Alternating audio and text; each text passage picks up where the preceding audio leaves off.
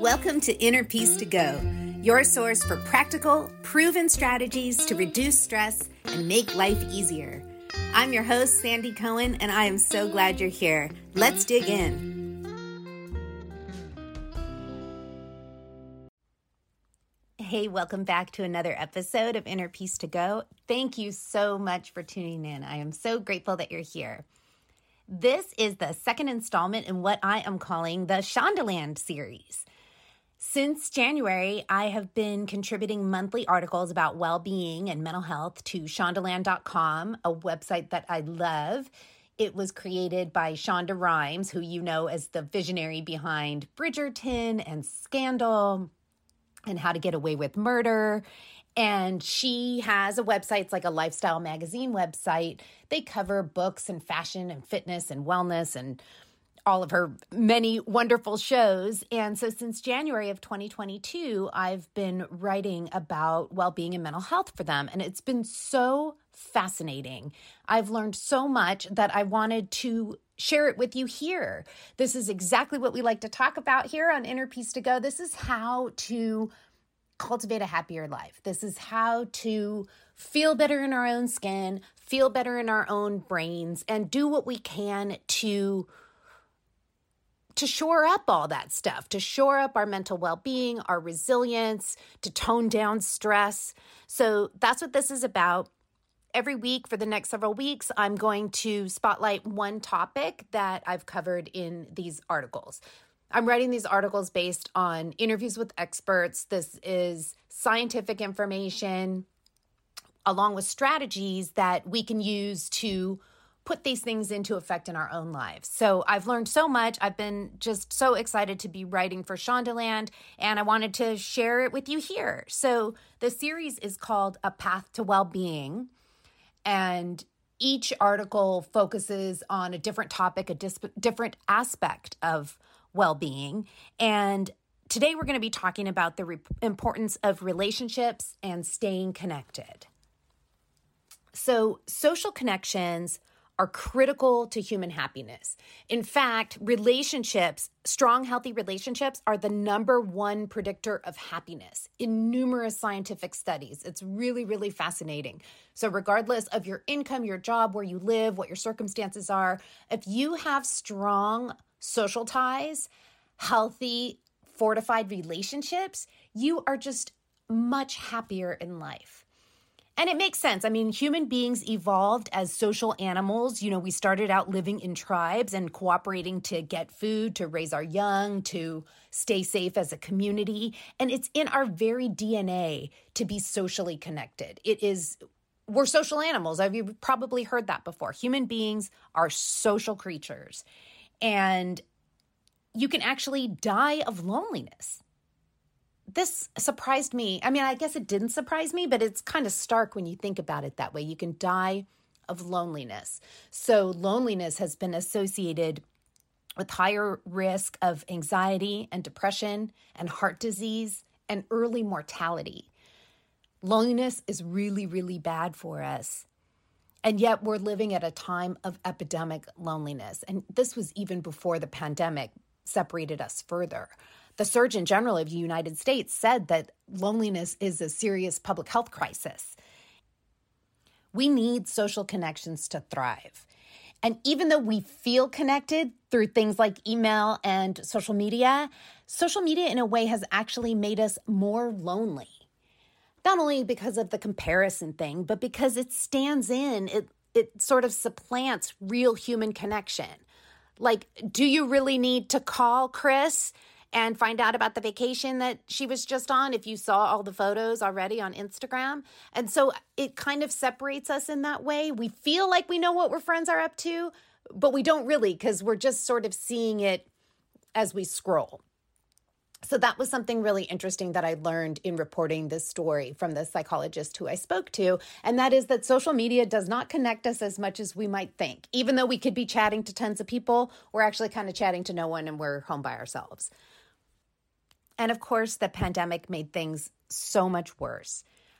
Even though we can see people face to face again, some of us have been slower than others to reconnect. And it feels really awkward, at least for me. It feels really awkward when it's been like 2 years since you've seen someone, more than 2 years, and maybe you haven't even hardly talked except for a few messages on social media. And then you're like, hey, want to get together? So there's a lot of challenges when it comes to maintaining our social connections. But because it's so integral to our health and to our well-being, it is worth overcoming these challenges. It's worth the effort to create and maintain social connection because it's so instrumental to happiness and to resilience. You know, one of the facts that I cite in this article was this study out of Harvard. So Harvard has been tracking people for more than 75 years to see what impacts different lifestyles and things have had on their health and well-being, both physical and mental health. And the director of that study said that good relationships make us happier and healthier, period. Like, good relationships are that important. So that's why it's worth doing something about it. Oh, and researchers also point out that it's the quality, not the quantity of the connections that we have. So you don't need 50 million friends. You need good relationships with the friends you do have. And what is a good relationship? It's one where you feel like you can be yourself. It's one where you can open up and your friend also can open up. And I say friend, it could also be family member, partner. A good relationship is one where you're not putting on a bunch of airs. You're yourself. You can be vulnerable. You can support your friend or partner in their vulnerability. That's what a good relationship is. That's what a strong social connection is. But one of the other things I learned when reporting this article is that social connections can even be lighter and more fleeting and still contribute to our well-being. So here's what experts advise about how to grow and maintain social connection. The first thing is to pick up the phone. Yes, you could just text, but hearing someone's voice is a much richer and more connected experience.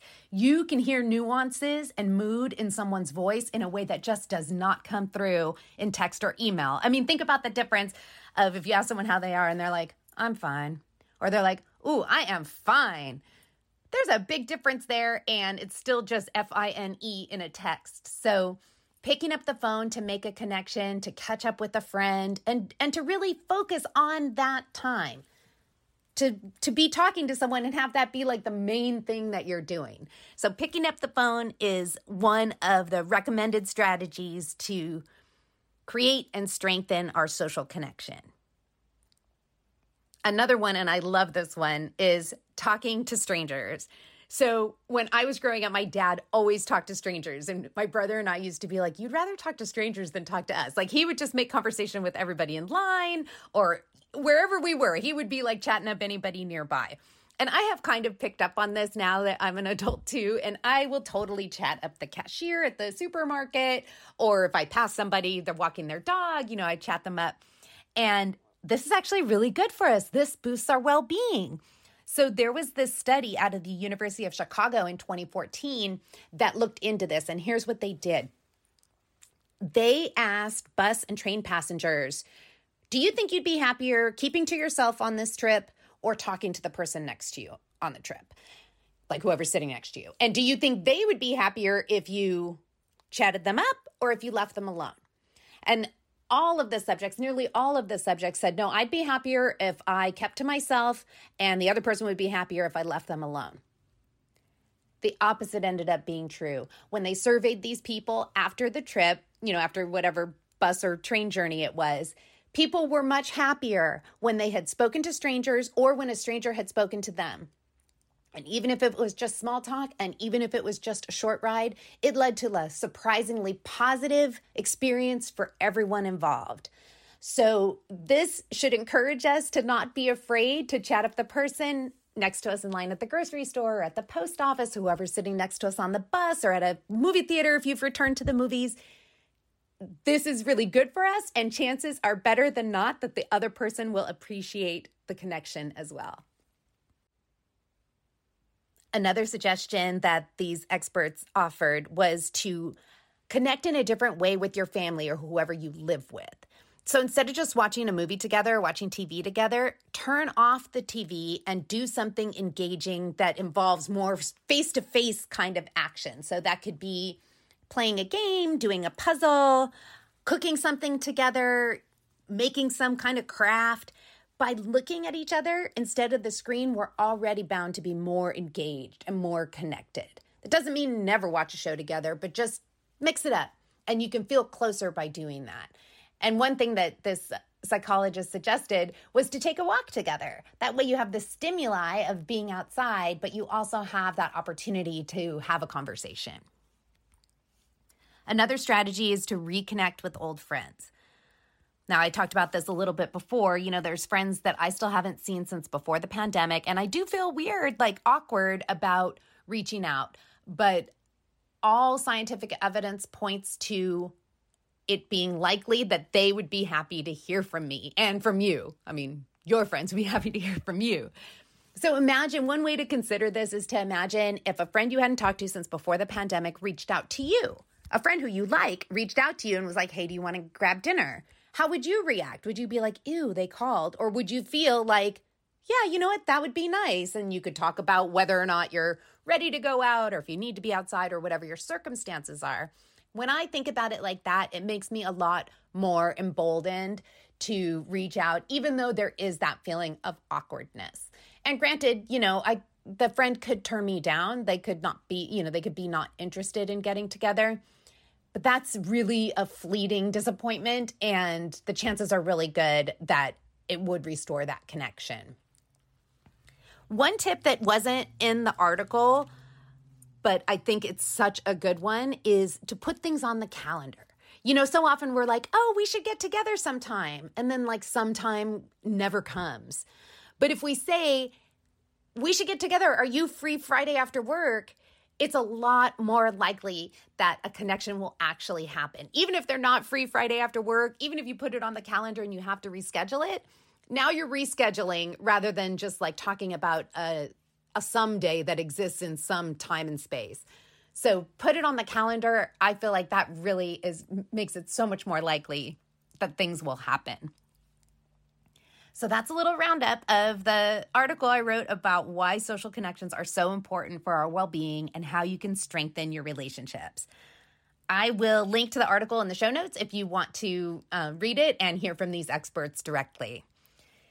And then also, I wrote an ebook. I'm really, really excited about it, and I want to send you a copy. It's free. It's like a 12-page book. It's called The Ultimate Stress Busters Guide, and it's filled with science-backed tips and strategies for how you can ease stress in the moment, and then habits you can build that will help over time, that will build your resilience and make you more stress-resistant over time. I've been working on implementing these strategies in my life. I've seen some great benefit from doing so, and so I wrote this little ebook. I'd love to send it to you. I'll put a link in the show notes for that as well. So thank you so much for listening this week. I hope that this series about these articles is informative and inspiring to you. It's been so inspiring to me to learn all this stuff. I love learning this stuff, and I love connecting with you in this realm. So this is one of my social connections. Thank you so much for being here. And as always, you can always get in touch with me. I just value hearing from you so much. So message me on Instagram if you are so inclined. And thank you again for listening. I will be bringing you another installment from my Shondaland series next week, and I will talk to you then. Hey, if you want to keep the peaceful vibes going, get on my email list.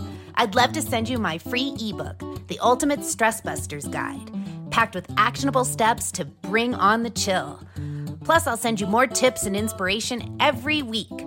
There's a link in the show notes, and I'll see you in your inbox.